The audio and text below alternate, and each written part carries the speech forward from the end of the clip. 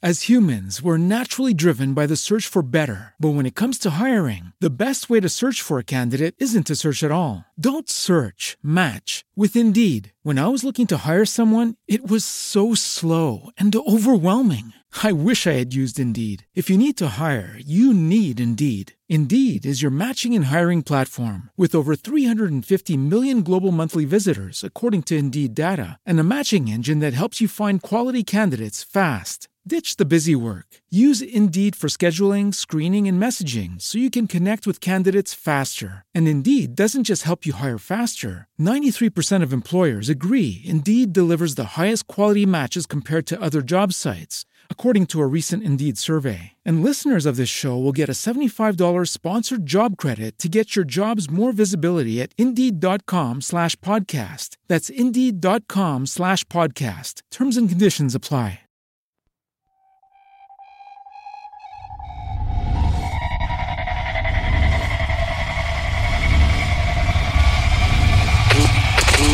Never quit. Never quit. Never quit radio.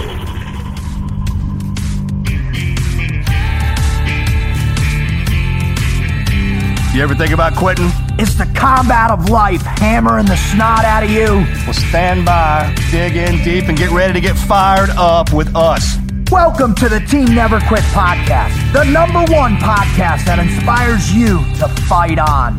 I'm your host, David Rutt Rutherford, here with Mr. Never Quit himself, Marcus Luttrell. Our mission is to help you embrace the suck of life, to teach you the values of working your ass off, and to interview the most hard-charging people on planet Earth. We know life is hard. It's time for you to suck it up, Buttercup, and let us teach you to persevere in every environment imaginable by sharing real-world lessons learned by those who never quit. That's right. It's time, Marcus, for us to help them defeat the negative insurgency in their lives. You fire me up. Are you ready? I'm ready. Let's roll. Let's roll.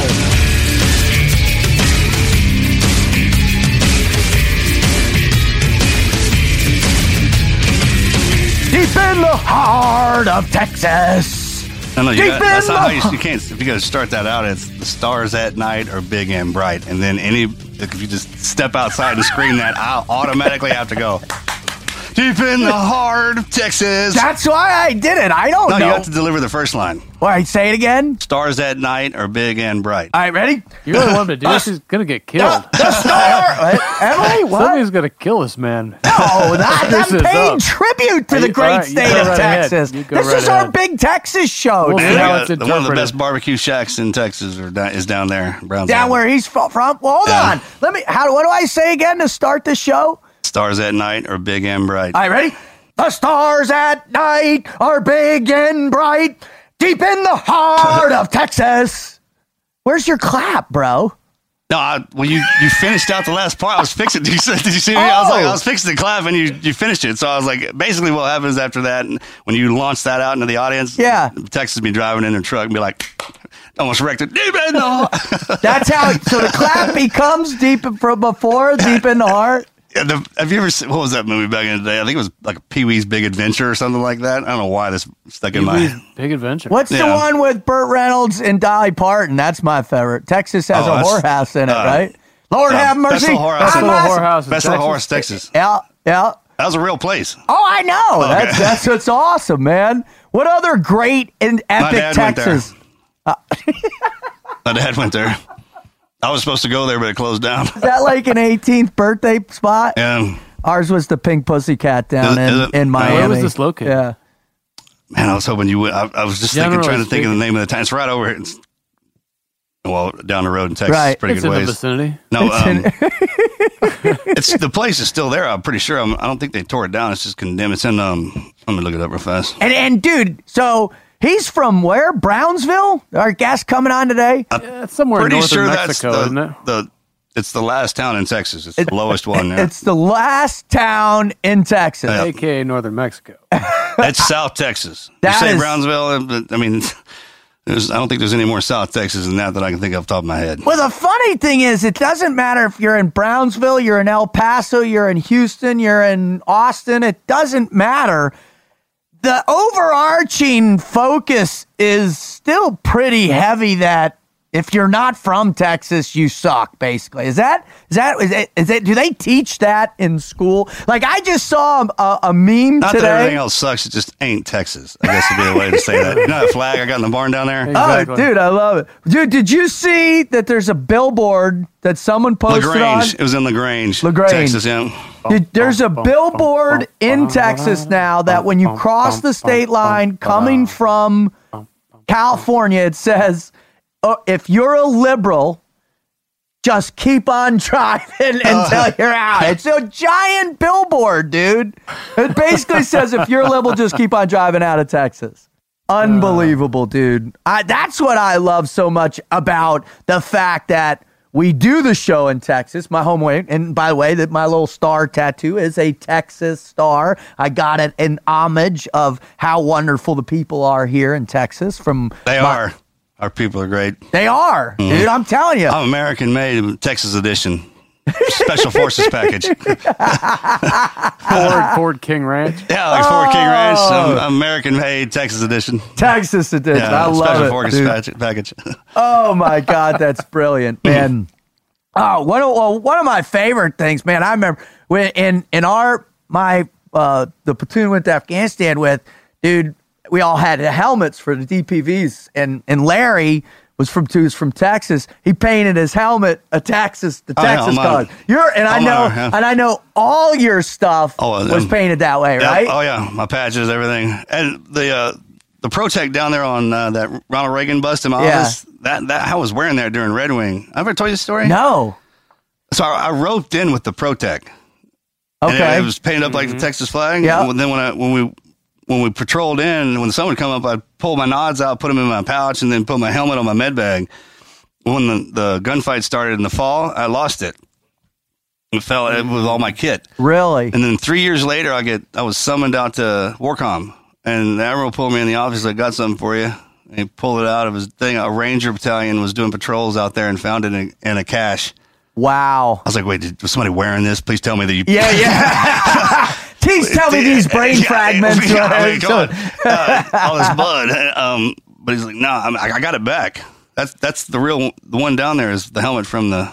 Is it really? From the op, yeah. Wow. Well, some of my favorite stuff, and this is the anniversary of Red Wings is this week, and we're going to pay tribute at the end of the show. But it's one of my favorite things, Marcus, is come in and to see your memorabilia from it and to see those links and to see, some of the other cool stuff that you still have from that day. And look, make no mistake, I was in hell. All right. We were expendable assets. There's nothing I know what it took to come get me. All right. Yeah. Everybody in theater had to, and back home had to work to get me out of there and bring the boys back. Make no mistake. And, the things people send me, like we talk about when I die in my will, the treasures I leave all over this country are the ones that have been sent to me. Some of them show up and people I can't believe it. That's why I stand in there like I do all the time. Right. I mean, it's unbelievable. It's amazing. Thank y'all for that. And for those of you who send me something and you're not sure if I got it, when I do get it, man, ask these guys. It's posted up. Like that's what's hanging up. Not anything I earned. It's what somebody else earned. So, listen, welcome to the Team Never Quit podcast. I'm your host, David Rutherford, here along with Mr. Never Quit himself, Marcus Luttrell. And over behind the green curtain is the Wizard.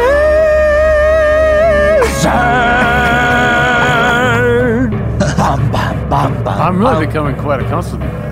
You should. Starting to enjoy the drum thing. We need that. Right? The big. Maybe a kazoo. We should do a kazoo in there with them. No accordion. You need a kazoo, a banjo. The next word out of my mouth was banjo because you just listed the most irritating instruments ever created. Brother, why do you think I just listed them? Hey, one of the guys in my first platoon was from Kentucky, and he could pick a banjo like nobody's business, man. And it sounded good, didn't it? It did. Well, I just watched a special with Steve Martin and Martin Short, and Steve Martin, he's an accomplished banjo player. Yeah, won a Grammy. Right? Won a Grammy for dude. That thing's badass. So I don't know where you come off saying that thing is horrible. It's still the most irritating instrument. Well, if somebody doesn't know how to pick it, if you don't know how to talk to it right, make it talk back. That makes sense. No. That makes sense. Well, welcome to our show. If you're a first-time listener, man, do we have a show in store for you? I mean, our guest today is one of my favorite people that's out there making an impact in the world, especially on social media. I love all the stuff. I love seeing him with our boys over at Black Rifle Coffee Company. I mean, he's just, he's full of piss and vinegar. He's full of just compassion. I just love Crispy. He's going to be amazing. If you're coming back over and over and over for all of our shows, you're one of the ones responsible for coming up on 6 million downloads. Hot damn, we love you. I mean, we love you. We're passionate for you because it's you and you telling your friends, taking it out there. You've seen somebody that's struggling. You've gone to them and said, hey, man, you need to listen to this show. It's going to pick you up. It's going to lift you. It's going to get you back in the fight of life. We love you because you are help spreading the word. Because honest to God, we have not spent one dime on promoting this show, doing anything out there. It's all happening organically. It's on you guys. And we just love you. This is your fault. Why'd you have to make it negative, dude? We love them. No, we absolutely do. Yeah, okay, we do. We love you 100%. The word of mouth thing is it's the best because you know it's real, right? Because you know it's real. So thank you for participating. If you want to know more about our show, if you want to know more about what it is we do and why we're doing it, who we've had on, and most importantly, if you want to read some really amazing Never Quit stories, because we ask our listeners, once you've heard the show, you've been inspired, to send in your greatest Never Quit story, upload it onto our website at tnqpodcast.com. That's tnqpodcast.com, where you can upload your greatest Never Quit story or the greatest story of your friends, your father, your mother, who we don't care, but we're creating this beautiful community, guys. I mean, literally page after page after page of these stories, Marcus. It's amazing. Like we were talking, it's kind of one of them deals where you're in that bad spot and it's a life coach because they get out and they tell these stories that help people. They're unique in their own because of the individual going through it, but everybody has that same kind of situation that you're going to drop into. Well, we're connected in pain, right? We're connected in our emotional pains. I mean, giving people intel on situations they probably hadn't even been in yet, but it's going to happen just because life happens, right? And exactly. And that's the cool part about it, man. It's like prepping for an op. The more you listen, the more it opens up, and it does, man. I sit here and listen to these people, and then when I go out on the road, it resonates. Things that they've told me and places that I go now, it's amazing. I get the same thing. I mean, now, it's people are coming out and it's not about the videos I've done. It's more about now the show, and they want to share their Never Quit story specifically with me. Oh, this sounds a total stranger come up to me and I'll sit and listen to because, hey, man, it's like I listen to the podcast. They tell you which one. Exactly. And then at the time it happened, they're not even talking about me or they're just like talking to me about that, their relationship with our guest. I don't think it's any better than that. No, not at all. That's what it is because no story speaks to everyone. But every single story speaks to someone directly. Amen. Really? And so we put these shows out, but it gets so, it's expanded so much with the reader stories because inside every single one of those are little details that connect with certain individual people when they read them. So it's just expanding the impact of this whole reach that our community now has. Sure, man. Explain. Hell, there's people in situations, I don't even know it's a situation until they listen. They're like, oh, is this out? Okay. All right, got it now. Now I know. Yep. Exactly. Yep. And that's an incredible thing. That's the reason why we're doing this. It's such a beautiful thing. And so please go to the website, check out those. When you're there, if you feel like it, go over to our merchandise. We've got some great team Never Quit podcast specific shirts for sale, as well as some other Team Never Quit swag as well. And we're getting ready to deliver some more swag. We're working on some hats and cups and all kinds of things for you guys. And the last thing I want to say is, if you want to follow us, we're all out there on social media. Please go follow Marcus at Marcus Luttrell. I'm at Team Frog Logic, and so is the Wizard. He's out on social media, and just search on Instagram. About the barren wasteland of the social medias. Again, with the negative, bro. It's a positive if you make it positive. I'm doing my part to try to make it better. Oh, there you go. Now that's positive. Thank you for that. Bittersweet. No, it's not bittersweet. It's only in your brain is it bittersweet. It's cool. All right. You're cool. Thank you, Wizard. Thank you. I know I'm not, but I try. All right. Give us a little feedback before our guest comes on. Well, a little introduction. Who is Omar, and what do we need to know? Omar Avila Crispy. Originally, like we said, from Brownsville, Texas. Former U.S. Army sergeant who incurred some significant injuries, burns and whatnot. We'll get into some detail on that. He's now become a motivational speaker, a motivator to thousands upon thousands of people. Also a professional power lifter. His military service started. He decided to join when he was 15 years old after September 11th. That's where he was. So 3 years later, he enlists Army Infantry, first deployment, 2004. Second deployment, 2006. He's in Baghdad, leading right into his injury. And he got shot in his first deployment, too. He did. Yeah, he took a round in his first deployment. He's a Purple Heart winner, yeah. Yep. Comes back in 2006, and in the lovely neighborhood of Adamia, Baghdad. Fantastic little neighborhood there. Anyways. Prime real estate. Yeah.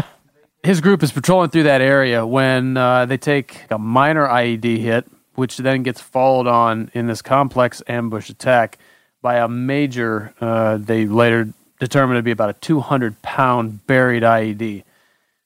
This directly strikes his Humvee, which launches, that's about an 8 to 10,000 pound vehicle, depending on what year and edition of armored package it had. Launches this thing into the air several feet.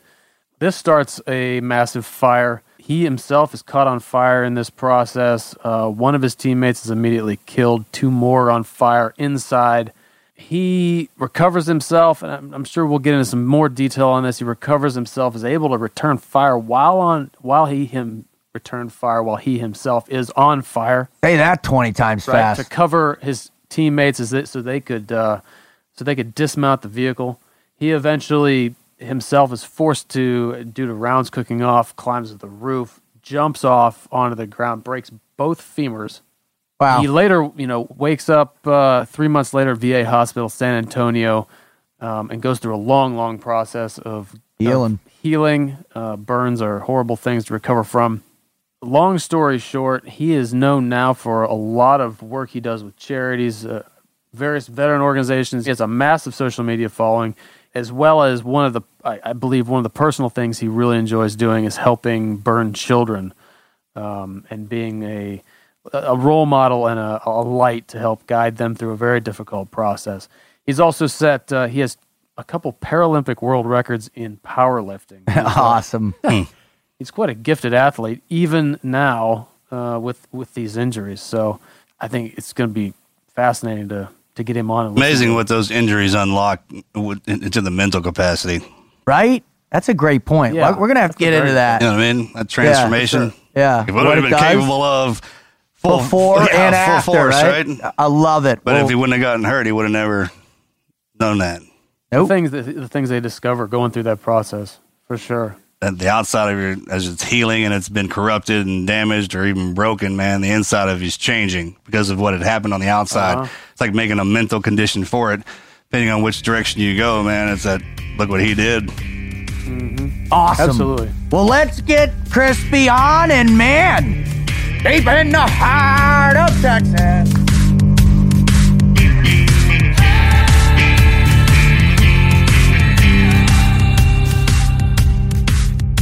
Marcus, dude, I'm telling you, we've had a lot of people on this show that have been blown up. There's a lot of people on this story that have gone on to do incredible, amazing things after suffering some catastrophic injuries, right? But you know, every one of these people has this powerful story to get on about how they got back in the fight, how they got out there, how they started to have more profound impact. But brother, I'm telling you, this one for me is a big one, because not only is he out there making the very best of the world around him and doing it like he's still on fire, but he also is getting out there and helping kids as well, too. And you know that is near and dear to my heart, man. Oh, yeah. No, I mean, it's one thing. We all have our never quit moments. And then there's levels of that. But when the injury that you sustain during that moment, it's visible and stays with you on the outside, that in itself is tough to deal with and get past as well. That's when time heals all wounds. Right. And it's tough for people to shoot through that. But when you find somebody, you see somebody who's been through more than you have and has a better attitude than you do. I mean, what do I got to bitch about at all in my life when I'm standing next to Omar? You know what I mean? There's nothing. So Let's bring him on without further ado. Ladies and gentlemen, boys and girls, children of all ages, welcome to the show, Mr. Omar Crispy Avila. Brother, welcome. Thanks, man. Thanks for having me on. I appreciate it. I'm excited. Dude, I told you when we first got on before we started, it is a true privilege and honor, man. I'm close with Evan and friends with some of those others, but to watch you and your progression and how you're making an impact in the world you're around you by giving the people that you come in contact with perspective. And your perspective, in my opinion, is spot on in so many ways. So it is, again, a true honor and privilege you being here. Oh, thanks for having me, man. I've had a lot of messages on Instagram, people telling me to reach out to you guys through the podcast. But I didn't want to intrude or be that guy and be like, hey, you need to have me on. So when you guys reached out, I was kind of excited. So I'm not gonna lie, I think a lot of the guys are gonna be excited when they hear that we're doing this together. Oh my God, I read them all too. People have been constantly get Crispy on, and unfortunately, because our recording schedule is pretty sporadic. Wizard is only around for a little bit of time here. When we do set up, it's only like 8 people at a time, and whereas everybody else, They're doing the podcast every week, and it's consistent and it's all this. So I knew at some point we were gonna get you, man. And I'm just, again, so awesome. All right, before we jump in, to the fire, so to speak, about your never quit story, we have got to get warmed up. And if I use any more like flame fire pumps, that you're not cool, just say, Rut, shut up, would you please? Enough. They're getting old now. But we got to get warmed up. We got to get loosened up. We got to develop some awesome rapport. So what we're going to do is we're going to put you through what we call the Mad Minute. Now, I'm telling you what, I know you've been confronted with some hard things in your life, but nothing in your life has prepared you for the intensity, for the brutality, for the horrific nature of these questions that we're about ready to throw at you. So are you ready, Crispy? Come on. All right, Marcus, fire away. All right, brother. If you could change your name to anything, what would it be? Man, I'd probably say either, I forgot the character's name. Big dude from the X-Men that had the big helmet that just runs through the wall. Juggernaut. I love it. So I guess that answers the last question too, which is what's your favorite cartoon? Oh, I guess I get a good pass over like that. Dude, that's awesome. All right, Wizard. All right, man. What is the worst vacation or worst vacation moment you've ever had? When I visited California. I went out there and it was just horrible. The whole state in itself? I mean, well, not the whole state, just a certain part. Because I've been to different places and it was okay. Being a two-way guy, it was just kind of, it was rough for me. There's something un-American about some of it, right? Not that because obviously we grew up in San Diego and all that, but there's just something about kind of your civil liberties and freedoms that just seems a little tight out there, right? Restrictive. Yeah. Oh, yeah. All right, here you go. If you could travel back in time to any moment in history and go out and have a beer with somebody and just for like an hour and a half, who would that person be and when? I will go back to World War II era and sit down with General Omar Bradley. Nice, dude. Yeah, I've always been a big fan of World War II stuff, and it's always just kind of. I've always told people if I would have gotten the option to pick what war I wanted to be in, it would have been World War II. And then the cool thing about it is, obviously, my name's Omar as well, and I actually was a gunner and a Bradley from time to time. So there's little pieces there that kind of matched. So I just became a fan of the guy. That's awesome, man. I never would have expected that, man. That's really cool. What would you like to ask him, for example? Yeah, just strategies. What he was thinking when he sent certain troops to certain parts of Germany. Just kind of pick his brain on just different scenarios that took place and how he would feel knowing that he was going to be replaced. Yeah, that's wild, right? Having the future perspective as well, too. It'd be something to stand next to, just if you could travel back and stand next to him and even just watch it go down. And that's on both sides of it, too. To actually be in the room when Hitler and all them guys were giving the commands for that crazy ass. Yeah, that's something. That war in itself, man. That's all wars, really, but that one, god dang. All right, Marcus, fire away. All right, brother, what's the last thing you really screwed up and no one found out about?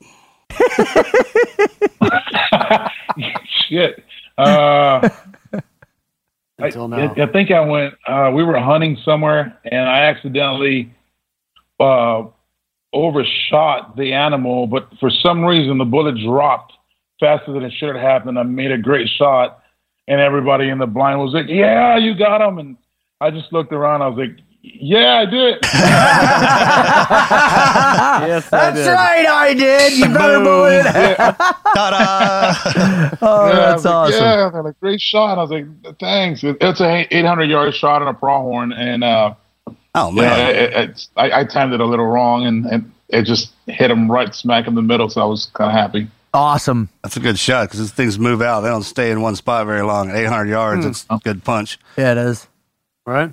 All right, if you could pick a sidekick to accompany you through life, would you pick Walter from The Big Lebowski, Chewbacca from Star Wars, George Costanza from Seinfeld, or Tonto from The Lone Ranger? Damn, I think I'm going to go with Chewbacca just because I kind of need some muscle next to me. You know what I mean? They're going to see this 6'something and 6'2" guy walk in. Ain't nobody going to mess with the bar. So no, I go with Chewbacca. All right. I mean, because all the guys bodyguard. you listed, right? Chewbacca. Yeah. So if you walking through life with that Joker, man, every day is going to be interesting. one with an alien, two with Bigfoot, the alien. Yeah. Oh, bro, that's genius. I love it. I love it. Especially if you try to dress him up in normal clothes. All right, if there's ever a moment in the future that you want to see happen, what is that moment? Oh, man. That's a big one, That's I know. a broad question. That is anything? Anything, dude. Anything. Freedom to choose. Space Force. I definitely want to be part of that. Hey, man, I'm there with you on that one.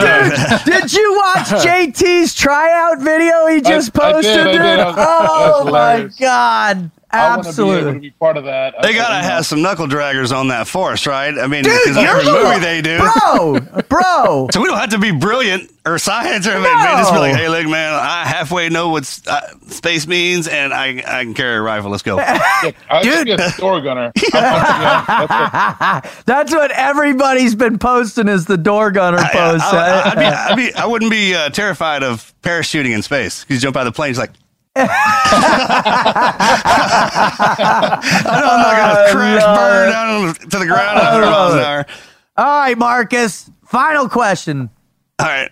What's the dumbest way you've ever injured yourself? Going to war. Sign on the dotted line. Go from there. No kidding. Man, I do a lot of powerlifting, and I move a little bit of weight here and there. And I think the dumbest way I got injured one time is I was actually benching pretty heavy, and I got up too fast, and I pulled my groin. Everybody was like, "Were you deadlifting? Were you squatting? You know, what was the story?" And I was like, "I just got up really fast." I was out for a couple of weeks. Oh, that's epic. In the gym. That's where when the dumbest ways, the dumbest thing. Dude, I almost broke my kneecap the other day getting into my shower. Well, and I don't even toss steel around anymore, and it's not a lot. I'm in there. You ever had one of those bands break on you, smack you in the face? Dude, not only do you look like a dipshit, I mean, it hurts. It's a giant rubber band in your face. Blood, it just draws everything up to that point, right? Like your face, like, man, I thought I saw God for a second. I got hit so hard. Awesome. All right. Well, thank you very much. That is the Mad Minute. Well, it turns out it's like 10 minutes, but we want to thank you for participating. But the reason why you're here, Crispy, the reason why our listeners keep coming back in droves is because they're in a spot in their lives where they're going through some stuff. They need a challenge, as we all face on a regular basis, but they're just searching. They don't have that little trigger. They don't have the ability to ignite that fire in their gut to really climb feet first, head first into the fight of life. And so if you could, without further ado, would you please share your greatest never quit story or stories? Yeah, I guess I'll touch on the day that I got wounded, and that's kind of where everything started for me. The mentality of never quit, keep pushing forward, and, things could always be worse. So I guess I'll jump into that. I was in Iraq in a town called Adamiyah on a deployment in 2006, 2008 with the 1st Infantry Division. We were stationed out of Germany. So we got there. This was the last place that Saddam Hussein had been seen before he went into hiding. So the area hadn't been patrolled in about 3 years until we got there. So they had a little bit of time to set up a stronghold and place IEDs all over the place. We did a left seat, right seat with the guys before us. I think we were 10 months into the deployment when, we got award from our command. That's the first year that they extended us from 12 months to 15 months. Ouch. I don't know if you guys remember that. Yep. Yeah. I mean, you guys did what, 6 month tours or whatever? Couple months, couple weeks here and there, and then we're gone. Yeah, 'cause it gets hot over there, man. Dude, sandstorms. I mean, it's miserable. Skype goes out. No internet right? in the beginning, right, dude. man? Special ops, we can't handle that. So we got extended 15 months. I got hit at 11 months, so we should have kind of been getting ready to move out of our AO to allow someone else to come in. So it all started May 14th, man, just like any other day. We went out on patrol. It was early in the morning. It was about 6. We got ready. I mounted my Humvee, got my 50 cal ready, got my ammo, made sure I had extra hand grenades, had everything in the truck. We roll out, and I want to say about an hour into the patrol, a small IED goes off, and the last vehicle, it was 5-vehicle convoy doing patrols. Small IED hits the back, and we kind of pull over, assess the situation, see what's going on. Nothing happened. It was just flat tire, the spare tire on the Humvee. So we keep pushing forward. I'm going to say about 10, 15 minutes later, we start being engaged from our 6 o'clock. We're traveling 12 o'clock. We're taking from our 6 o'clock, and the first 2 vehicles had to push forward because the fire that was coming, the bullets that were coming by was too heavy that they couldn't turn on. If they would have turned head on, the gunners could have gotten hit pretty bad. Right. So first 2 vehicles pushed forward, and I was in the 3rd vehicle, and we turned. As soon as we turned, I started unloading my 50 cal. Dropped about 2 or 3 of them. They kind of stopped. And as soon as we all came back in the line, so our vehicle became the first vehicle, the whole convoy, and we start patrolling, trying to find these guys. we get re-engaged again. We take another left, and as we take that left, as soon as we did, we went over this bump. And like I mentioned earlier, man, just being there for over 11 months at the time, we knew the area pretty well. I knew how to get your back. Backyard, huh? It was. So I was trying to process that speed bump and what was going on. I was like, this should not be here. And as I was doing that, the loudest IED that I had ever heard went off. And by this time, I've been blown up a handful of times. Wow. And this by far was the loudest one. And the guys behind us said the vehicle went up about 4 to 5 feet in the air. And you guys know Up Armor Humvees aren't. They're heavy as shit, right. yeah. Heavy. So later on, we found out they had actually. And you're in the turret, right? You're up top. I am in the turret. Okay. There's 5 of us in the vehicle: gunner, TC, the driver, the TC, gunner, and 2 passengers in the back. So it was a total of 5 of us. So what they did is they actually made a tunnel from one of the houses into the road and started packing it with explosives. Wow. Later on, we found out it was 200 pounds of explosives that they had packed in there. Holy. And in a way, I guess you can say we got kind of lucky because they were supposed to detonate the IED right in the middle of the Humvee, killing everybody inside. I think the guy panicked a little bit and hit it at the end once the Humvee was almost over, and that's kind of what blew us up. But when that happened was the fuel tank, all that diesel spread everywhere and caught on fire. Wow. When we came down. And I remember being on my gun, and when we made the impact on the ground, my legs gave out, and I fell down towards the right passenger where Harkey was at. And I remember looking into Harkey's eyes, and they were, white as can be. Harkey had been killed instantly. I mean, I don't think he felt anything. He was gone. So I remember laying on his lap, and, I remember just everything. It was kind of me laying there asking God, for forgiveness. I had lost faith in him at 11 months. We had lost in the total of 36 guys in our whole battalion. Omar. Mm-hmm. We had lost about 15 just in our company, guys that we got to see every day. We were in a COP in Iraq, and it was we were far away from everybody. So everybody was so close. So, every other couple of days you were losing a friend and a really close brother. And it was just, when stuff like that started happening, I started questioning God, like, why are you allowing things like this to happen? Can I ask a real quick question before you go on? Did you have a lot of faith before that in your life? I did. I always been, faith has always been a big part of my family and me. And, we always went to church and just good Christian people. He's from Brownsville, Texas. He goes to church. Okay. Dude, I'm not from Texas. That wasn't an insult, brother. Listen, I'm sorry. I should have cut that off earlier. You guys, you have your own Texas language. I know nothing about it. South Texas, you got to go to church. Texas woman.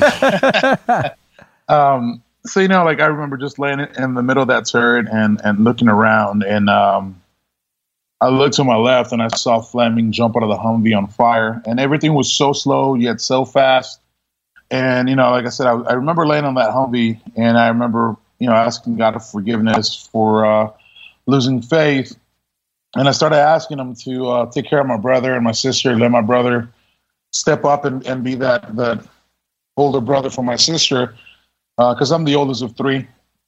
And I remember my dad did a little time in the military. He was a tanker. So I kind of understood that my dad was going to be okay. He was going to understand and was just going to handle it the right way. But I was more worried about my brother, my sister, and my mom. Wow. And so I was asking him to take care of them. And as all this was going on, I just remember looking to my left, and that's when I saw Fleming jump out of the Humvee. And like I said, everything was so fast, yet so slow. And I remember watching him run on fire behind the Humvee. And after that, I lost sight of him. And same thing with our driver. He jumped out, and I couldn't see him anymore. And Campos was still in the truck. He couldn't get out because his equipment was burning into the seat, and he was glued in. And I remember he touched me, and he's like, "Get out now." And I just looked at him and I said, "No, man, I'm done. You know, it's either." To me, it was either you come home or you don't. I never understood that there was get wounded, come home, and live somewhat of a normal life. That wasn't an option. Part of the plan. Yeah, that wasn't part of the plan. And to me, just die in combat, like everybody knows, it was going to be glory for me. That's honorable. That's kind of, yeah. If I was going to go, that's the way that I wanted to go. And in the midst of things, he kept pushing me to get out. He said, "Get out of here! You need to get out." I hate cut you off, but this is everybody talks about these moments, or not everybody, but people that have been in those death moments and made peace. Did you feel other than, and maybe, did you feel some sense of relief in that? Did you feel some sense of calmness? What were you feel like? And I know it's crazy to ask this, but could you slow it down and describe it? Yeah, it was, just making peace with God, man. At that moment, right then and there, I didn't really care what was going to happen. I had a sense of peace and just comfort. I knew that I was going to be okay because I had asked for forgiveness, and I knew that, he was going to answer my prayers. And at that moment, right then and there, it was just, I was relieved. I said, okay, here we go. This is it. Awesome. So I just kind of laid there just waiting for it to happen. And, I was late there, and Comp was telling me to get out. I give God 100% credit to this day, man. I felt this inner light in me, kind of something that just grasped me and said, "Not today. This is not what you die. Get up." Amen. And I got up, and there was a couple of insurgents on the rooftop. And I remember manning my 50 cal, and I started shooting at them.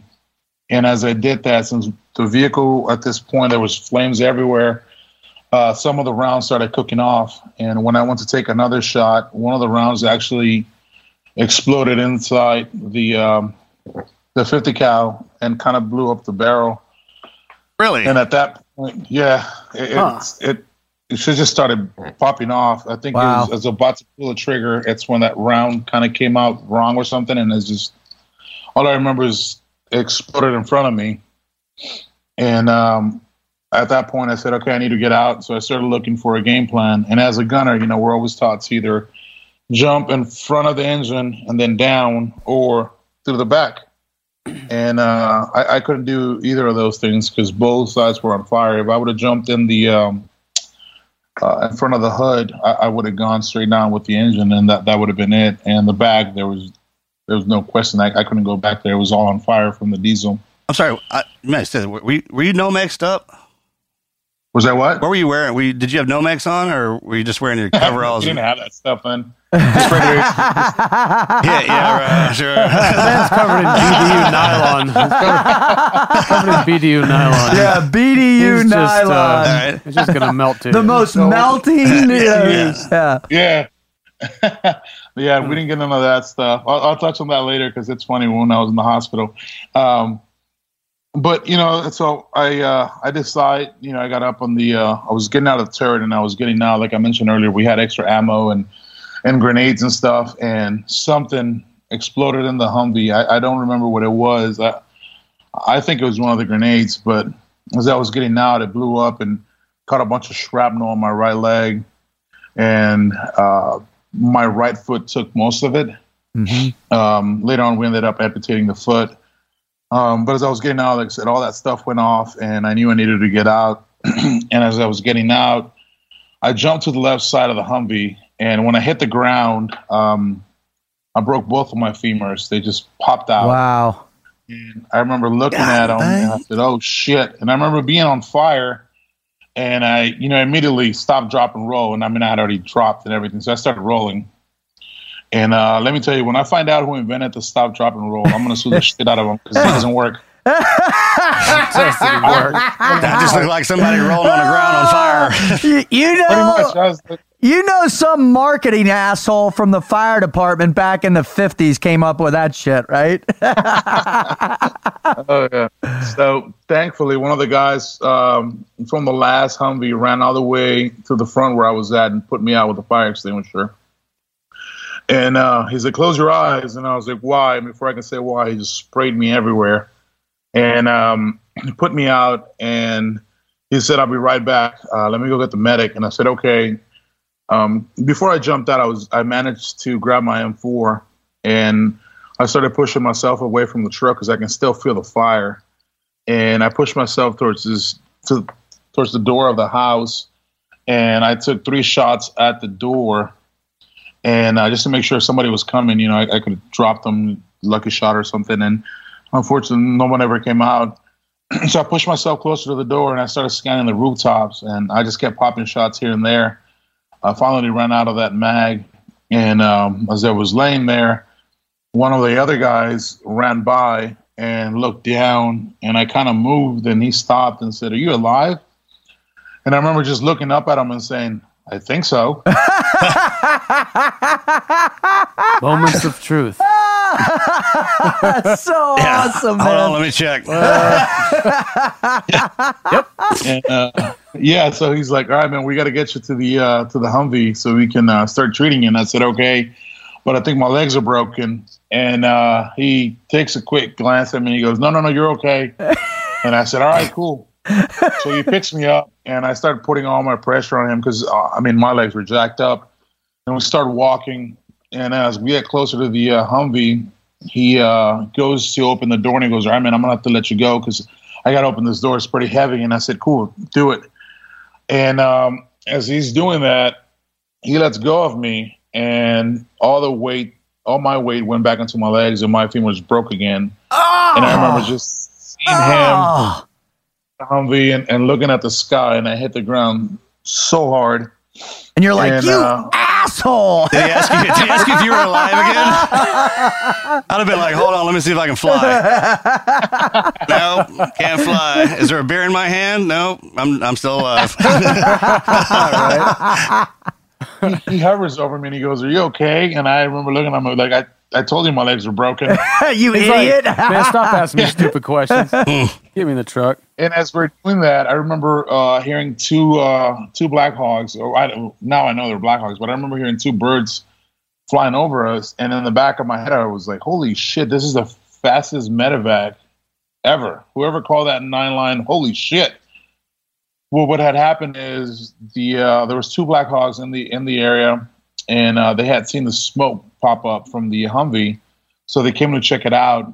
And then they set up comms with the guys in the ground, and they told them what was going on. Well, in that instant, there was about 30 to 40 insurgents coming our way, and those 2 Black Hogs were able to come down and just smoke them all. I mean, nice. Both of them came down and smoked them, and there I am like, "All right, cool. Am I getting on the bird?" And they're like, no, that's not a medevac bird. I'm like, shit. It is now. I christen you medical bird. Get your ass down here. That's what the medic's jobs is. He's like, "Hey, come on down." Oh, shit. They fired, and they took those guys out, and they got up back in the air, and they said they were going to go refuel because they were running missions earlier, and they were low on fuel. But my guy picks me up, puts me inside the Humvee. He's like, "All right, man, the medic's coming. Stay in here. They're going to work on you." And I said, "Okay." Well, like I mentioned earlier, at that point, we had lost so many guys that we were getting replacements. And the driver on the new Humvee was his first day on the ground, first day in combat, first day in theater, first day everything. No way. And can't blame the guy. He's freaking out a little bit. He's kind of caught off guard. First day, I'm sure he's like, "Is every day going to be like this?" Oh, my God, yeah. Dang, man. Yeah, he's like, "This wasn't in my contract." The recruiter lied to me. So as soon as he's screaming and he's scared, and like I said, I can't blame the guy, man. Honestly, like it's just, damn, what a scenario for the first day, Yep. So I did what any other NCO would have done. I reached over and I slapped the shit out of him and I told him to shut the fuck up. How come that works in every branch? That's like the be all. Snap out of it. That's in the handbook, I think. It's in the Blue Jacket manual. Not anymore, You can't do shit like that anymore. That's true. But he calmed down, and I said, "Dude, it's okay. Relax." And as I was doing that, our medic jumped in the Humvee, and he grabbed my right arm and starts giving me an IV. And I remember looking at him, and I just got this freaking urge of just drinking water, man. I was so thirsty. And I said, Doc, give me a water bottle, Doc. I'm thirsty. And he's like, I can't give you any water. You're severely burnt.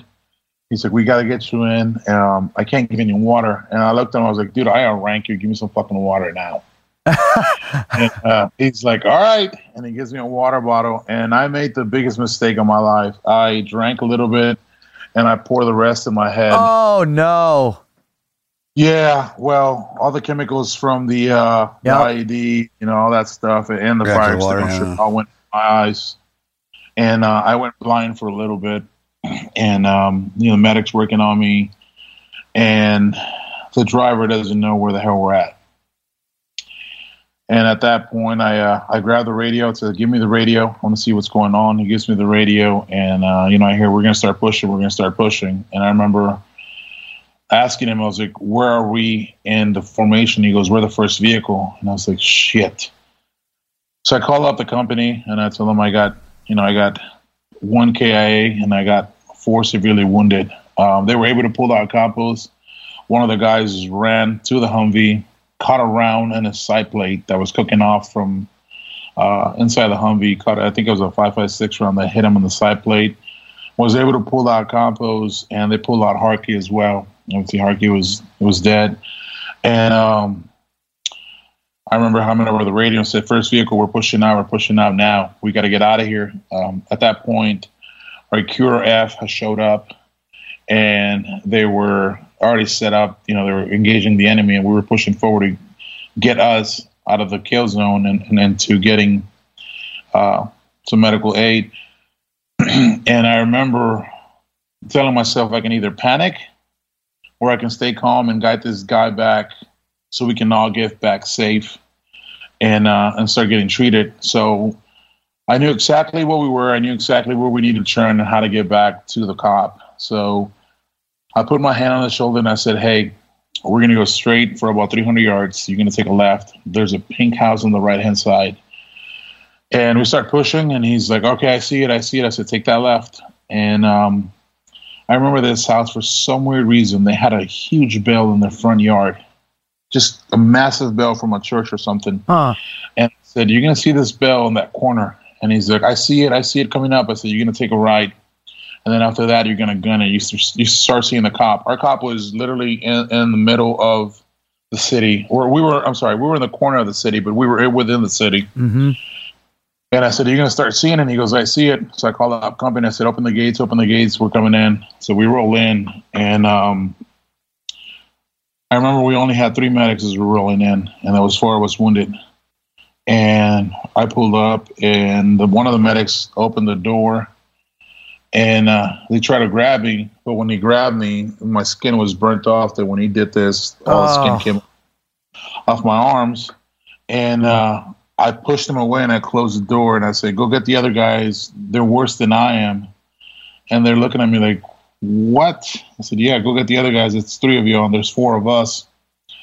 And finally another guy opens the door and it happened to be, there was an SF group right next to us. We hardly ever saw them or anything, but they were there.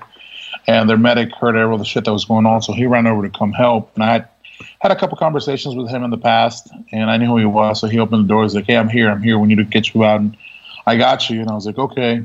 So he pulls me out. They get a stretcher. They load me up in a stretcher. We go inside the aid station. And at that point, I remember they put me in. I was one of the first ones. And he starts working on me, and one of the other medics jumps on me and starts working on me as well. And then he kind of moves away, and my other 2 medics start working on me. They had stabilized one of the other guys. And Campo was the last one that came in. And I remember looking at him and I was like, hey, man, we're going home. And at that point, he wasn't talking or anything. He just nodded his head. And I was like, okay, so I'll get in there. And they start treating us. And I just remember looking at the medic and I was like, dude, I'm hurting. And he's like, are you? I was like, yeah. And my adrenaline had gone away from everything. When my body hit that bed, my adrenaline was gone. Right. Mm-hmm. From helping this guy to get back in, everything, because I realized that we were in the cop and we were safe, and so all that adrenaline went away, and I started feeling the pain, and this is pain that I've never ever felt in my life. Oh my God! I haven't even experienced that now, and I've done all the stupid shit, and I haven't felt pain like that. And I remember telling him, I was like, I need some morphine. And he's like, hold on. I'm gonna get you right now. Hold on. And I just kept asking for it. And then he finally sticks me. And I was in La La Land, man. I was just happy. Hey, and butterfly. There's my puppy. Did you just say, there's my puppy? Yeah, there's my puppy. I forgot about that. God dang, dude. That's right. I forgot about the crash. Because when they put me on the gurney the first time when I on the bird, and I actually knew that when you see your boys around you and they're helping you, like, you know, you're safe. You're only safe when you guys are around you, right? And I didn't have that. So my adrenaline and fear, this is going through Hell Week again. Yeah. So I did the Hell Week crash afterwards. Wow. And, I forgot about that. I was like, I'll never forget that, doctor. If she ever listens to these, I love that lady so much, man. I've never been able to see her again, but she leaned over. She's like, baby, are you in pain? I was like, I am now. And she juiced me out, dude. I got the pennies hit me in the back of the throat. I was like, what? Puppy. You'll never forget that moment. The first time, when they hit you, I never had anything like that in my system before, man. And I was like, what? Same here. Oh yeah, I was like, oh shit. Dude, it was pretty fucked up because I remember grabbing one of my medics and I grabbed him and I said, dude, if I die, it's on you. Oh, no way. Yeah. Oh, you take that with you. Yeah. All the drugs in me. That's why I always led with, if I had to work, I was like, hey, man, you're probably not going to make it out of this. I'm sorry, but I'm the only medic you got.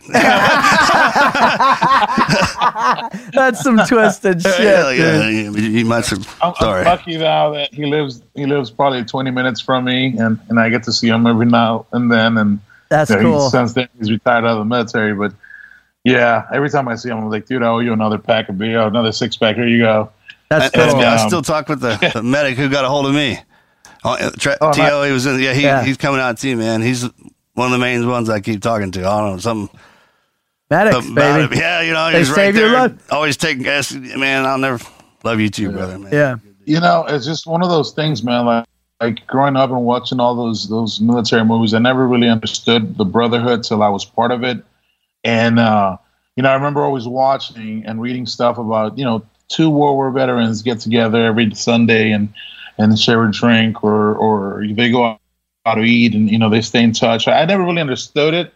You grow up with your friends in high school and you play football and you do all this cool stuff and you think you're going to be boys for the rest of your lives. But, you both grow up and you kind of go you go separate ways, different lives and different lifestyles. But, man, we're a brother from the military and that person that has experienced that traumatic incident with you, and you tend to stick with that person. You tend to reach out to them more than you reach out to anyone else, and there's just that connection there that it doesn't matter if a week goes by, a month, or a year. When you see that person, you go right back to where you left off the last time you saw them. Most powerful, in that most critical moment. I mean, how you're reminded of how far this person's willing to go with you, and that's the beautiful thing about the military, man. Is it strips us out of our upbringing, our lives that you get comfortable with, whether guys have money or whether they're poor.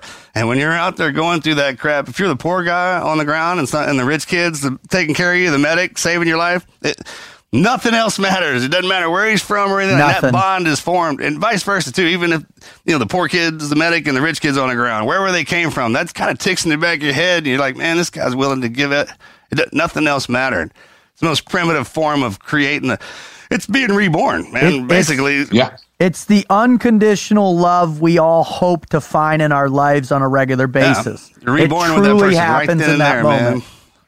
All right, so after take us to the point where now, obviously, because you've been burned on the majority of your body, you're facing amputation.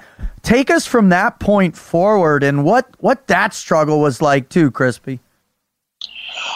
So, man, after all was said and done, I had suffered 75% burns to the body, 3rd and 4th degree burns, and I had metatarsal amputation on the right leg, which is kind of like the diabetics get, just half of the foot is gone.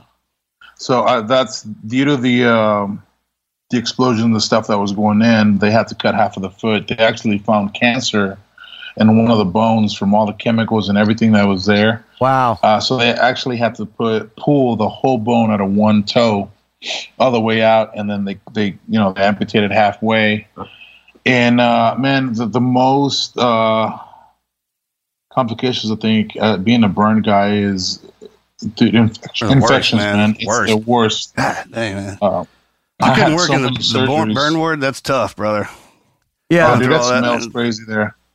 Even when I go back now, man, every time I step in and I go visit a new guy or I go visit a kid that's been severely wounded or so on and so on, every time I step into the burn ward, it's just that smell comes at you and everything just plays back, and you're like, shit. Can you walk us through the intensity of being a burn victim and what is required for you day in and day out in that recovery? Because I don't think a lot of people understand the magnitude of what that suffering is like. Yeah. So like I said, infections is the worst. So being that I was burnt 75%, that 25% of my body that I wasn't burned, its face, head, back, or some of my back, some of my arms, some of my legs had to be grafted. So they use this piece grater, and they essentially take the first layer of your skin, and they use it to stretch it, to put it on my body to cover those burns. It's pretty much like a Band-Aid on. But once that's done, that's when you start running into complications of infections and the graft not taking. So it had to be done a couple different times. Oh. But once it takes, they put you on this metal bed and they take you to the shower and they got to scrape off the dead skin. Debrading. And the first time they did that, man, I remember them. Oof. I used to hate seeing that freaking metal bed, every shower metal bed that they used to bring all the time. It was the worst because every time they laid me on it, they had to scratch every single part on my arms, legs, back, butt, everywhere. It was just needed to be scraped off so that new skin could be born again and just come out stronger. And I remember laying in that bed, man, and every time they did it in the shower, I was just passed out because the pain was too much. Wow. That I will wake up in my room with new bandages, not knowing what happened a couple hours later. And how long was that process? How long were those showers? That was the first 3 months. It was every day. Oh, brother. Every day. So for a total of the 3 months, and not including the other months that I was in an induced coma, because they wanted to keep me calm and make sure I was recovering well, so I wouldn't be moving too much. And that was first. So the induced coma was first. You wake up, the grafts, then the showers. Do they have to give you an episiotomy anywhere? Cut the skin? They have to cut the flesh because you're... Episiotomy, yeah. Sorry. Yeah, they did. They did. When I first got to the hospital, I was so swollen just because of the burns and everything. I was very, very swollen. I mean, I look like the Thing, dude, from Fantastic Four. Right. Just red and very swollen, so they had to cut certain parts so I could just start coming back down because it was too much. Yeah, so they did that a couple of times, and skin grafts. In this, Omar, in this dark time, in this pain, in this, obviously I'm assuming, because we've had so many people talk about the recovery as the hard part, right? Going through that every day, trying to find something to grab onto, to push forward, to make it through the next day, right? What were some of the things? First off, did you think about quitting? And then second off, what did you utilize in your mind so you didn't quit? So you got back up and got into those showers every day? Meant to me, once I came around and I was actually awake, there were times where I felt useless. I felt like I wasn't going to be able to perform my job and my duties like I did before. It was easy to see my body and see how jacked up I was. And I realized that I wasn't going to be the same. So that was kind of hard to swallow. And it was just one of those that I struggled with a lot. And because you were a former all-star football player, you were one of the best defensive ends in the state. You were a basketball player. You were a sergeant. You were lead man. I mean, that's a dramatic shift, right? When that physicality is stripped away. Yeah, I mean, and it was from the job to sports to just being this very independent guy that, everything that I put my mind to, I was able to do. And I was able to, just pretty much do anything that I ever wanted. And I knew that I was going to have limitations.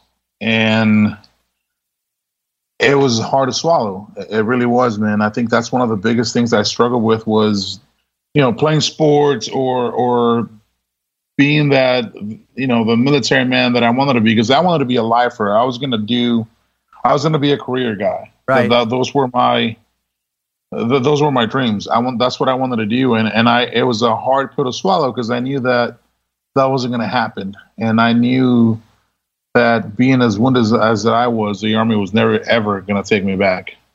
So that's what I struggled the most. It was very depressing. But at the same time, the thing that brought me out of that was my brother and his girlfriend were expecting a baby, and it was my first niece for everything. I mean, first grandchild. It was just, I wanted to live for that little girl. So her mom used to walk into my room, and she put my hand in her stomach, and she used to tell me, like, Haley wants to meet you. Haley wants to meet your uncle. Wow. You need to push forward. You need to be strong. Like, you need to do this for her. She wants to meet her uncle. And that was honestly what pushed me the most, was knowing that I wanted to meet my needs before I left this earth. And I think that's kind of what gave me the strength to keep pushing forward. And it gave me a purpose. And ultimately, that's what we look for in the military. Like, once you're out, you're looking for that mission. You're looking for that purpose. Amen. You're looking to stay relevant to something and just be, I mean, I don't even know the word. I just, mean something to somebody. Yep. And to me, it was her. So when she was born, I was still in the ICU, and then they transferred me over to the burn unit.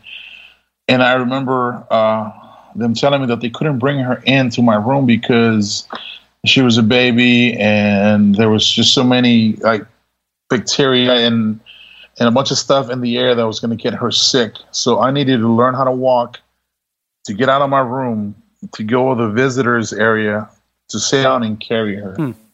And wow. I did that for about 2 months, man. It was very hard. I didn't have any balance. My legs were weak. I was in a bed for almost 6 months.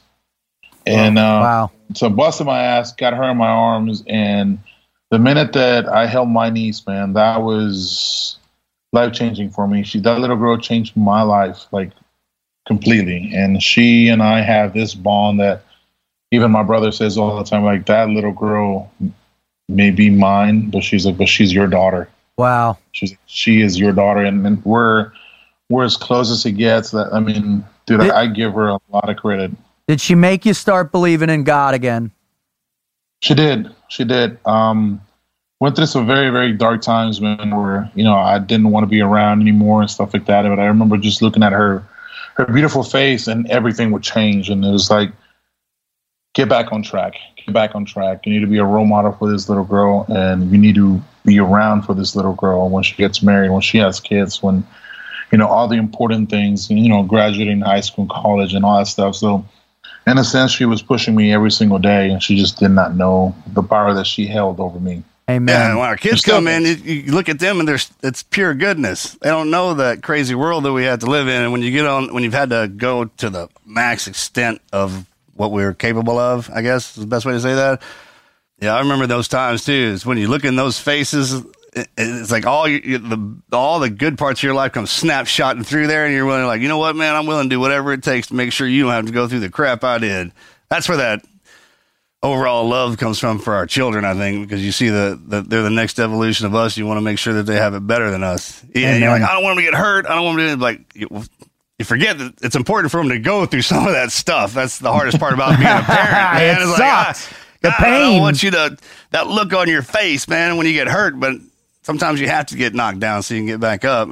but it's incumbent upon us when, later on when we get hurt and we come out on the other side. That's the purest form. If you need a reason why to stand back up and go back online, our kids, because they need us right now, apparently, more than ever. Absolutely. I was thinking about when you're saying this, we don't have to put this in there, but it's funny about the military, or it's when it becomes our family. It's a way of life. I mean, it's literally an American way of life. You just throw the uniform on so everyone makes sure you stay in check throughout the life, because we're trying to live this life together. But we don't keep our injured around very long. No, we don't. There should be an entire unit for guys that can process. Like, God dang, man. Well, the biggest thing for me was like, I get it. I fully understood that I wasn't going to be able to go back on the line, and that was fine. But I asked, I was like, send me to Fort Benning. Let me train the next generation of infantry guys coming in, or whoever, airborne, whatever it was. But put me back where I can make a difference in a young soldier's life, and tell them, like, look, dude, you got to pay attention from day one, or it's going to cost lives. And I try to sell that to the recruiters so they can let me stay in, or whoever the crap the guys were there at the hospital. But the one thing that they came back to me and said that I was going to scare all the new recruits, and a lot of them were going to drop off because of my injuries. And I looked at them and I said, good. Get them out. Exactly. That was during our sensitive time. I mean, in all actuality, when we pull back from combat, especially the guys that get hurt in it, they need to go through a transitional. And I guess the best way to do that would be put them in the training detachment. And you got to look at it like when they're telling you that, you're like, well, you know what? If I wasn't hurt, I'd be here anyways. So I'm not actually taking up a slot. I'd be giving up one. And then when you go out of the, we know our war is so dynamic, it changes, daily. But the basic parts of it to get the guys ready for it, that doesn't. And when you pull the guys off the line and put them into that training, it actually gives them the time to get upset and bitter again and want to go find something better to do, or just assimilate back in, right? Totally.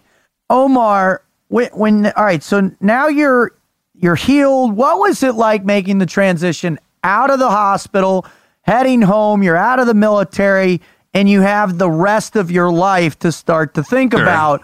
What was that like, and what did you start thinking about doing at that point?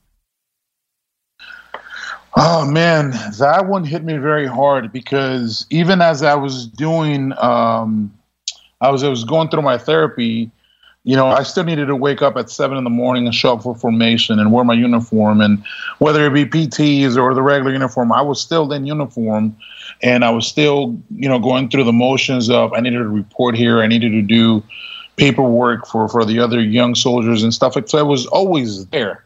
And the minute that I retired, it was from one day to the next. And, I remember packing up all my stuff and headed down to Brownsville. And when I got home, I woke up one morning again at 6 a.m, drank some coffee, got up, and I was in my kitchen like, what do I do now? Wow. I don't, that structure that was there before is no longer here. Who do I report? And I caught myself calling my first sergeant like, hey, and I was like, oh man, I was like, dude, my bad. He's like, no, you're good, man. He's like, you're good for the day. Try to transition in a little better. And I said, roger that. And it was hard for me. There was, like I said, there was no structure. I had no mission. I had nowhere to be. I had all the time in the world, and I didn't know what to do with it. I didn't have anything at the time. It was hard, and that was very hard for me to deal with, because I had 24 fucking hours and nothing to do. Yeah.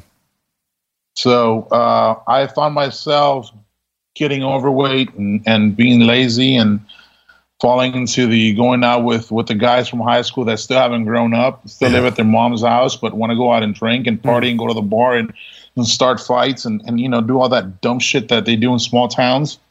I caught myself doing that. And, one day I just told myself, I was like, what the hell am I doing in my life? Yeah. And I walked into a gym. One of my buddies had a strength and conditioning gym. I've never been a CrossFitter. I'm just too fat.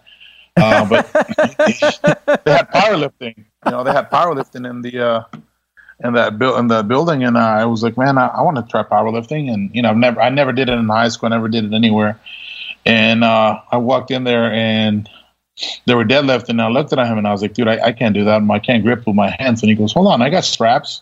So he strapped my hands, and the first day I deadlifted 405 like nothing. Get out of here! Get out of here!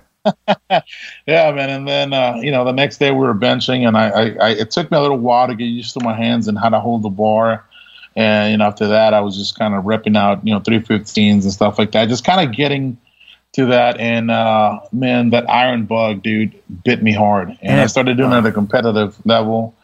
And fast forward a couple of years, man, that's kind of what helped me. That and hunting was one of the biggest things in my life, and it's always been a big thing in my life. That's one thing that I do a lot year round, whether it be hogs or, friends that need deer taken off from their place. They got MLB places, and I go help out with the does and stuff like that, wherever it is. I mean, the trophy hunting is cool. It's great. Can't afford it. I'm, right. Some places are really expensive, but if I can go anywhere and hunt, I'm happy with it.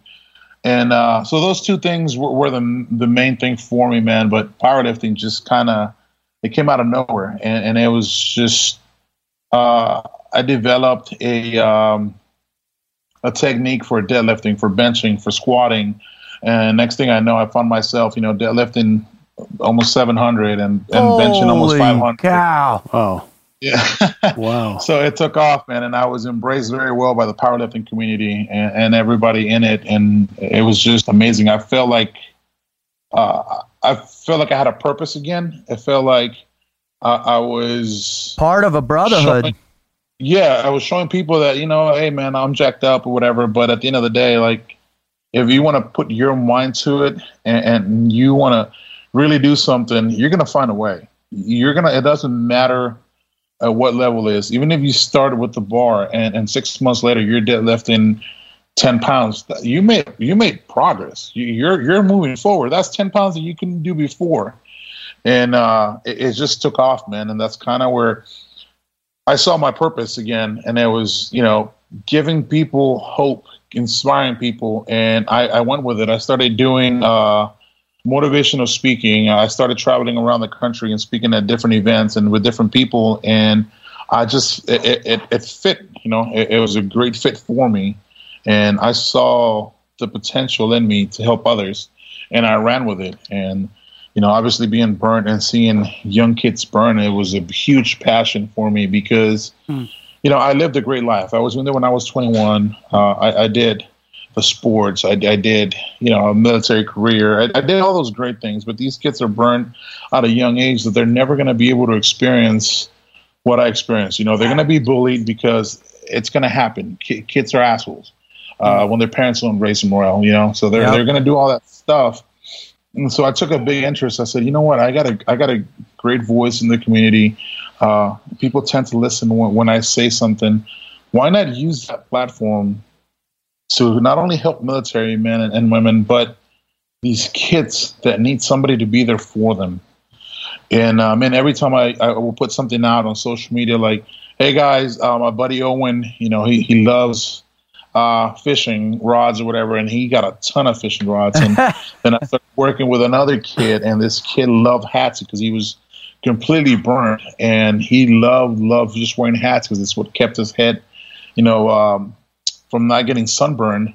And I put something out there, and next thing you know, his mom's like, he's got over 100 caps in 3 days. What the heck? My goodness. That's awesome. And so that felt me like, that made me feel great because I was like, look, I have that voice, and when there's something great and good that I want to do, all I have to do is put it out there and people are going to respond to it. So all that stuff came just very hard, and it made me feel like I had a purpose. It made me feel like people that I could use my platform to help anybody. And man, it's just amazing to be able to give back. I guess my time to serve my country was done, but not my community. Amen. It's a new thing. I got to serve my community now. So.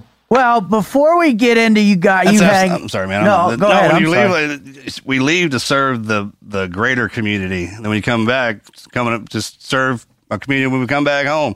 And you're right that I think what gets to us when you get home, especially if you're hurt, right? You're kind of laying around, nothing to do. We've seen every TV show known to man and every movie 500 times because it's been on the point. But literally, I just started with the Admiral. The Admiral was like, get up in the morning, make your bed. That was your routine in the military. So I get up, make your bed, then you get to breakfast, then you're supposed to go work out. So you go work out. That takes up that morning part of the day and just keep that thing rolling. And if you don't have kids and if you're not married, you're right, man. Getting out and teaching the kids how to do something is, man, that's a reward in itself. And the way they look up at you as a soldier, especially a wounded one, I mean, look at this, at their eyes like a Terminator or something standing in front of them, right? Especially if you're hardcore about it, and just teach them that discipline if someone else isn't willing to. If they don't have that guidance, man, it's there's nothing wrong with that, especially when we get to the ages that we're at right now. It's time for us to do that. That's what it's our responsibility. Yeah, it's our time. I mean, we're calling. We were fighting the wars and we raised hell growing up, like fighting and chasing women, all that stuff like that, and burned all that out of our system, get both perspective of it. Now we're back.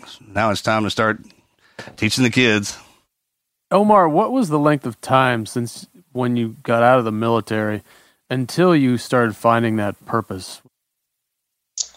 Oh man, about 2 years. Really? Yeah, I mean, it took me quite a bit to realize that I was just throwing my life away. So I'm wondering, if you would have done it differently, I mean, basically, advice for someone who may be going through that right now, what would you have done differently to have found that purpose maybe sooner, more easily, etc.? Great question. I think at the time, because I retired in 2010, and like the social media world wasn't what it is now. Mm-hmm. So it wasn't like, you can go online and ask questions. But now that we have that technology, we have that platform, I would highly recommend to reaching out to different organizations or reaching out to different guys that have transitioned out of the military and have found a job or something that they're doing in their career. I would definitely reach out to those guys and see what resources they used and how they got there. Because, a lot of these guys get out and don't have a plan of what they're going to do when they get out. And they fail to realize that the Army, the Navy, whoever it is, they have something in place that helps you transition out of the military to see what you're going to do when you get out. Mm-hmm. And a lot of guys don't use resources because all they want to do is get out, get that DD-214 and move the hell on. And once they get out, it's the same. I've seen it thousands of times. They get out and they're like, oh shit, now what? And it's like, yeah, those resources were there. You didn't want to use them because you thought it wasn't cool, but now you're regretting it. So I definitely push for them to look into that, reach out to somebody, ask for help. It doesn't. A lot of people have this mentality that asking for help is a weakness, and it's not, man. It really isn't a weakness. You need to reach out, man. It takes courage to ask for help. Amen. It really does. That is one of the best parts about having the access that people have with social media. I mean, it's kind of just like you join the military and everybody calls us heroes, right? But you joined the military, you became a hero. You guys that get hurt, man, get injured, lose a leg, get burned, y'all just became superheroes. And our world needs superheroes now. I mean, if I was one of the doctors there, I'd lean over, I was like, I know you're bummed out right now, but check this out. In high school, no guidance counselor ever said, you know what, you should be a motivational damn speaker, man, because that doesn't exist, right? You got to live life and go through the craziest stuff to actually become one of those and be able to pass that down. So while you're laying there burned up, missing some legs, Doc lean over like, congratulations, you've just been transformed into a superhero and you're going to change lives. And when you walk out of there, like, what are you going to do with the rest of your life? I was like, I'm going to change people's lives with this. Watch this, man. I mean, you've literally been transformed into that. It's easy for me to do that because the kid in me is still very, very alive, right? So when I see them guys walking through, like Fleming, man, all them guys with those Terminator arms just burned up in, like, they call us heroes and we know that we're not. So in their eyes, man, y'all have just been transformed into the X-Men, right? You're a freaking X-Men, a superhero, dude. And I'm going to go out here and tell these kids that they're capable and can do anything. Go out there and bust yourself up, man. We'll give you a different leg and make you run faster. It's that mentality as opposed to like, oh, you're hurt, man, and that's just terrible. He's Captain Crispy, dude. I mean, when you watch, exactly, bro, he's crispy to fuck on, dude. 500 pounds. Who the hell does that? He is crispy to fuck on. And so what I want to know is, how'd you get the name? Who gave it to you? How it came about? And share with our listeners that. Oh.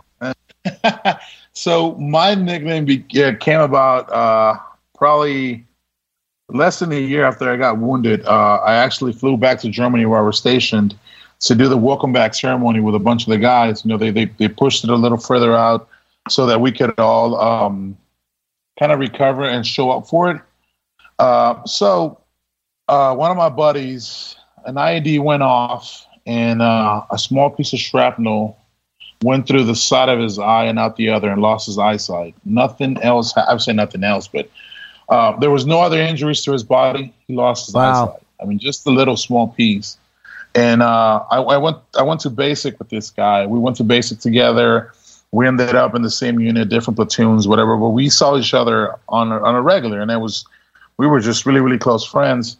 So the first day that we got back to Germany, I was on one side of the building, he was on the other side, and I can hear his voice, and I was like, dude, that's Werda. Like, dude, that's my boy. So I started making my way over there, and I looked at him, and I was like, what's up, Werda? It's Omar. It's Avila. And he goes, oh, shit. He's like, how you doing, man? I was like, I'm good, brother. I'm good. And I was like, well, how are you doing? How are you doing with your eyes or whatever? And he takes off his glasses. He goes, check this shit out. And he's full Filipino. He goes, I'm the only Filipino with a green and a blue eye. He had taken one of his eyes and put another one in. And I started cracking up.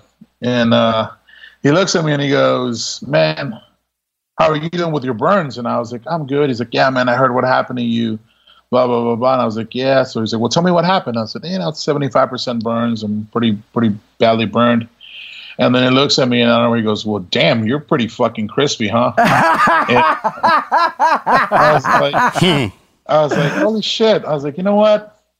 I like that. So I stuck with it. And, I guess in a way I started calling myself Crispy. And from now on, man, like even when my mom calls me, she's like, Omar. And I'm like, I don't even look at him like, what? And then I turn around, she's like, I'm talking to you. I was like, oh shit. Like, I don't even respond to Omar anymore. I respond to Crispy. Like,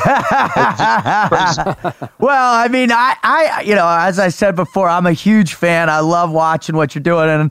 And Evan is very near and dear to me, my heart, and everybody over at Black Rifle Coffee Company. They're just doing wonderful things. Can you talk a little bit about what you got going on in your life? Where can people find you? Where can people follow you? And what's happening next for Crispy? Oh, man. Speaking of Evan and Matt and all those guys, it's just, I've known Matt for quite a bit, and we always hung out and just, film stupid videos and try to make people laugh, man. Because at the end of the day, I think humor, it's a great source for recovery. I think that dark humor that we have in the service translates to those guys that are getting out or have gotten out or are still still active duty, or maybe a guy that's going through something. They see something funny, like the videos that we put out, and I think making their day, it's pretty freaking awesome. So yeah, I get to hang out with all those guys and do cool shit, and it's just awesome, man. I got to meet Marcus's brother Morgan at Poteet not long ago. We did a fundraiser for the boot campaign, and that was pretty neat. And then you just start meeting different people in the community, and it's pretty cool, man, because you get to make a friendship with someone else, and you keep doing just awesome things for others. And amen. That's what Black Rifle is doing, man, and I love that. I love that from them, and that's why I kind of stick around with them. Dude, I love the one where you got the hockey mask on and the machete, and you're, oh my God, that's probably my favorite one of all time, dude. It's just, and then another my favorite, you just did one recently where you're waterboarding Jack with Strike Force, man. I swear to God, I pissed my pants on that Crispy so much. Jack is one of my favorite people in the whole world. I think his natural comedic talent is right up there with John Belushi and the rest of those guys, man. Oh, man, I tell people that all the time. I think he's one of the guys that's underrated, man, because he's just such a funny guy. He came to stay out here with me, and I live right outside of Austin, closer to New Braunfels. And he came out here and stayed a couple of days, and man, that guy is just hilarious, man. I love that dude. He's one of the true special guys in our whole little, connected community that just brings that humor, understands the power of it. So he sure does. And it's great having those guys around in any kind of capacity, because it doesn't matter what they say. It gets to a point where, like, if they ask you what time it is, it's funny, right? Because it's when they ask it. Yeah, probably. It's like the timing's just perfect. When you have one of those natural comedic times, it just means their timing is absolutely perfect. Totally. You're dropping that in there, and you're like, totally. Needed that. So where can people follow you? Oh, man, I'm on Instagram and Facebook and YouTube, and they're all under Crispy 11B. Awesome. Well, Crispy. 11 Bravo, 11 Band-Aid. Yeah. You were 11 Band-Aid? 11 Bang Bang. Well, brother, I listen, thank you so much. Again, I'm telling you, it is beyond an honor watching you do what you're doing and bringing, in particular for me, is watching you put a smile on those kids' faces.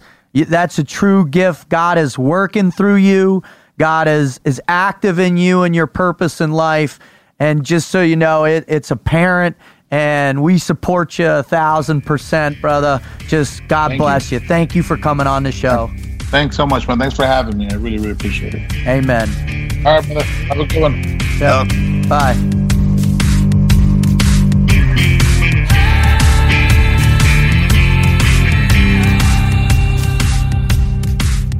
Brother, what a gracious human being, you know what I mean? I mean, he had every right to be pissed off. He had every right to be angry. But imagine getting your skin scrubbed like that. Yeah, I kept thinking about day. when he started telling that story. You remember when Richard Pryor got Martin, he was when he was doing that stand-up about telling about it? Oh, yeah. I was laying in the hospital. Live on the Sunset Strip. I woke up and I was all drugged up, and the guy came in, my physical therapist. He's like, Rich, it's going to be great. We're going to wash you today. It's going to be great. We're going to wash you. Wash you. It's going to be, I just wanted to get you ready because, man, we're going to wash you. It's going to be all right. It's going to be great. I get him. Okay, you go wash me. Just wash me again. One of the best. When he hit me with that sponge to debride the skin, I was like, wait, don't do that. Dude, and his facial expressions, and he's just, don't my God. Wash me don't leave me dirty, man. If you have never seen Richard Pryor live on the Sunset Strip, do yourself a favor and go watch that, because that's one of them. But seriously, burn victims, I'm telling you, man. It's the worst one, man. When your armor's stripped off of you, that's what's happened. You can't really appreciate what your skin does for you.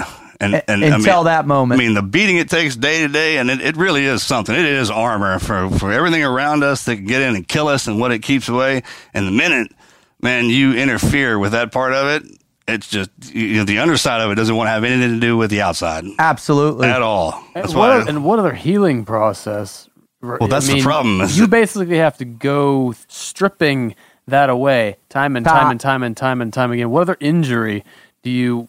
None. Usually it's leave it alone, keep it from getting infected. Don't mess with it. We're going to cast it up. Don't even touch it. Keep it clean. Burned. Your ass is going to have to go through the same thing. Torture every day. That is torture. Horrendous. And you got to do it. Period. The next level of technology, the medical, when they come out for the burn. New skin. Yeah, right. So where they just lay in a jelly vat of lidocaine, and then you come out of it brand new. Like the wraps they put on vehicles. Yeah. I get the tiger stripe skin pattern. That's what I would have right there. I'd have a tiger stripe. This arm sponsored by Goodyear tires. Yeah. I was thinking about that the other day when a lot of people some people in our country are wrapped up with color. The cool thing about being in the military, and we talked about it on the show, when you go through that rite of passage, man, like our skin changes color. It's camouflage.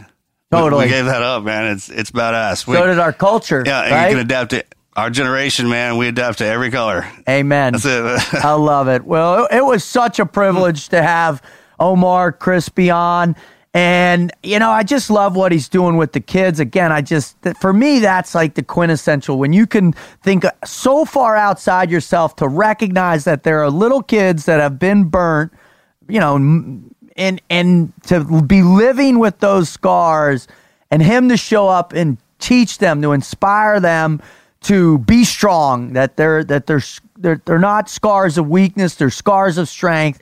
Man, that's a good person right there.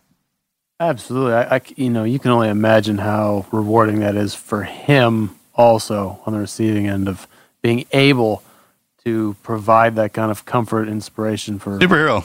I love that piece, dude. There you go. Well, I'm going to step out on a limb. We had talked about that, this is the anniversary coming up of Red Wings, and I'm going to step out there, on a personal note, Marcus, man, you're one of those heroes, brother, and I know you hate it. I know you can't stand when you hear it. But man, you are that, and you are that for millions of people, in particular, millions of kids out there. That was a profound day for all of us, but you in particular. And, I just want to start my thanks off by, how you have led the way, how you have been the example and shown so many of us what it means to do as you go through something profound like that. So, thank God for you, thank God for what you've done. Thank God for how you're still doing it. I want to just thank God for me being here too. I want to thank all our brothers that aren't here today. In particular, that fateful day 13 years ago. And I want to thank Crispy. I want to thank, all the people that are living that purpose out and really trying to make the world a better place through their scars, through their injuries, and the profound impact that you all are having in this life. And I want to thank you all for being a part of just next to you, by your side, and helping you do that. Because I feel very, very blessed to be able to do that. Absolutely. I appreciate it. And the anniversary's coming up. It's something. Those guys are great. The hero tag, it bothers me, man. So I made up something to explain that whole thing, why I'm not a hero. And I think as Navy SEALs, a hero is someone who steps into a situation that you're not prepared for. As Navy SEALs, we're sea, air, and land specialists. I've actually been trained for almost every scenario I get my butt into. And then I went out and tried to get into it. So hero stands for humanity's eternally revolving one, right? So it's everyone out there. You're going to get put in a situation that you're not trained for. And when you step up and thrive through that adversity, that makes you the hero. And everybody in this country is what keeps me going now. I don't know defeat mentally because everyone around me won't be beat mentally. The best part about growing up the way I did is my identity was created off of everything that I've watched and seen from our people, from the movies. And I was so weak and little and stuff like that. And just, it was an honor to be out there on that battle. And, we all sign up for in the military, we join the uniform, we go out and we fight together. And in any situation, in a football game, baseball game, whatever it is, you're going to have those players that excel, right? That just do something so wonderful in the game that they're going to be remembered forever. And that's what all those guys did. They're going to be remembered forever. I played in the game. That's it. And, in the SEAL teams, I'm known for what a Navy SEAL can take, right? You got the other guys on the successful mission. That's what we can do. So, make no mistake, all our team guy brothers out there, I know that, man. That's why, and I know at any given day, man, you have I still get hit, man, and when I go down, that's just the first part of me that goes down. There's actually 19 other men that give me my strength. You have to beat me 19 times. Amen. Before I stop. That's why I've never bent my knee only to my wife. I only bow my head to God. So it was just an honor to be a part of that, to walk among it. I was thinking if I ever had to give a talk at one of the Buds graduations, I would say one thing to the parents and say something else to the students, and something along the lines of if you weren't if you're just coming in, if you've heard my story, if you heard the stories of all my brothers in the past and what we've done, and there's two kinds of people. There's those people who are going to be like, man, that's terrible. I'm glad I wasn't there. And then there's those guys who be like, man, I wish I was there. If that's you, then you're in the right spot. Because even if the outcome is defeat with us, it's not defeat. That's your, man, that's the rite of passage to that forever SEAL team. Those ultimate warriors, right? So, man, and then after that, to go back with Ramadi and fight there, I mean, these guys have just been looking out for me as long as I've been in, just trying to pull my damn weight. So thank you for thank you for my life. I truly don't have the vocabulary to explain it these days. I mean, I get into those I joke a little about, like, I'm pretty sure I died in combat because everything that leads up to the point to this moment is unexplainable, like jaw dropping. That's why I don't ever talk about it. What I see every day. So I'll always get up every day and try and pull my weight because of it. I'm indebted to y'all for that. Thank you for allowing me the privilege. I'm out. We now like to honor those that paid the ultimate sacrifice in Operation Red Wings. As part of the initial 4-man SEAL element, Lieutenant Michael Murphy, Petty Officer 2nd Class Matthew Axelson, Petty Officer 2nd Class Danny Dietz. Aboard the 47, responding to the incident that was shot down, Chief Jacques Fontaine, Senior Chief Daniel Healy, Lieutenant Commander Eric Christensen, Petty Officer 1st Class Jeffrey Lucas, Lieutenant Michael McGreevy, Petty Officer 2nd Class James So, Petty Officer 1st Class Jeffrey Taylor, and Petty Officer 2nd Class Shane Patton. The members of the 160th SOAR, Staff Sergeant Seamus Gore, Chief Warrant Officer Corey Goodnature, Sergeant Kip Jacoby, Sergeant 1st Class Marcus Morales, Master Sergeant James Ponder, Major Stephen Reich, Sergeant 1st Class Michael Russell, and Chief Warrant Officer Chris Schirkenbach.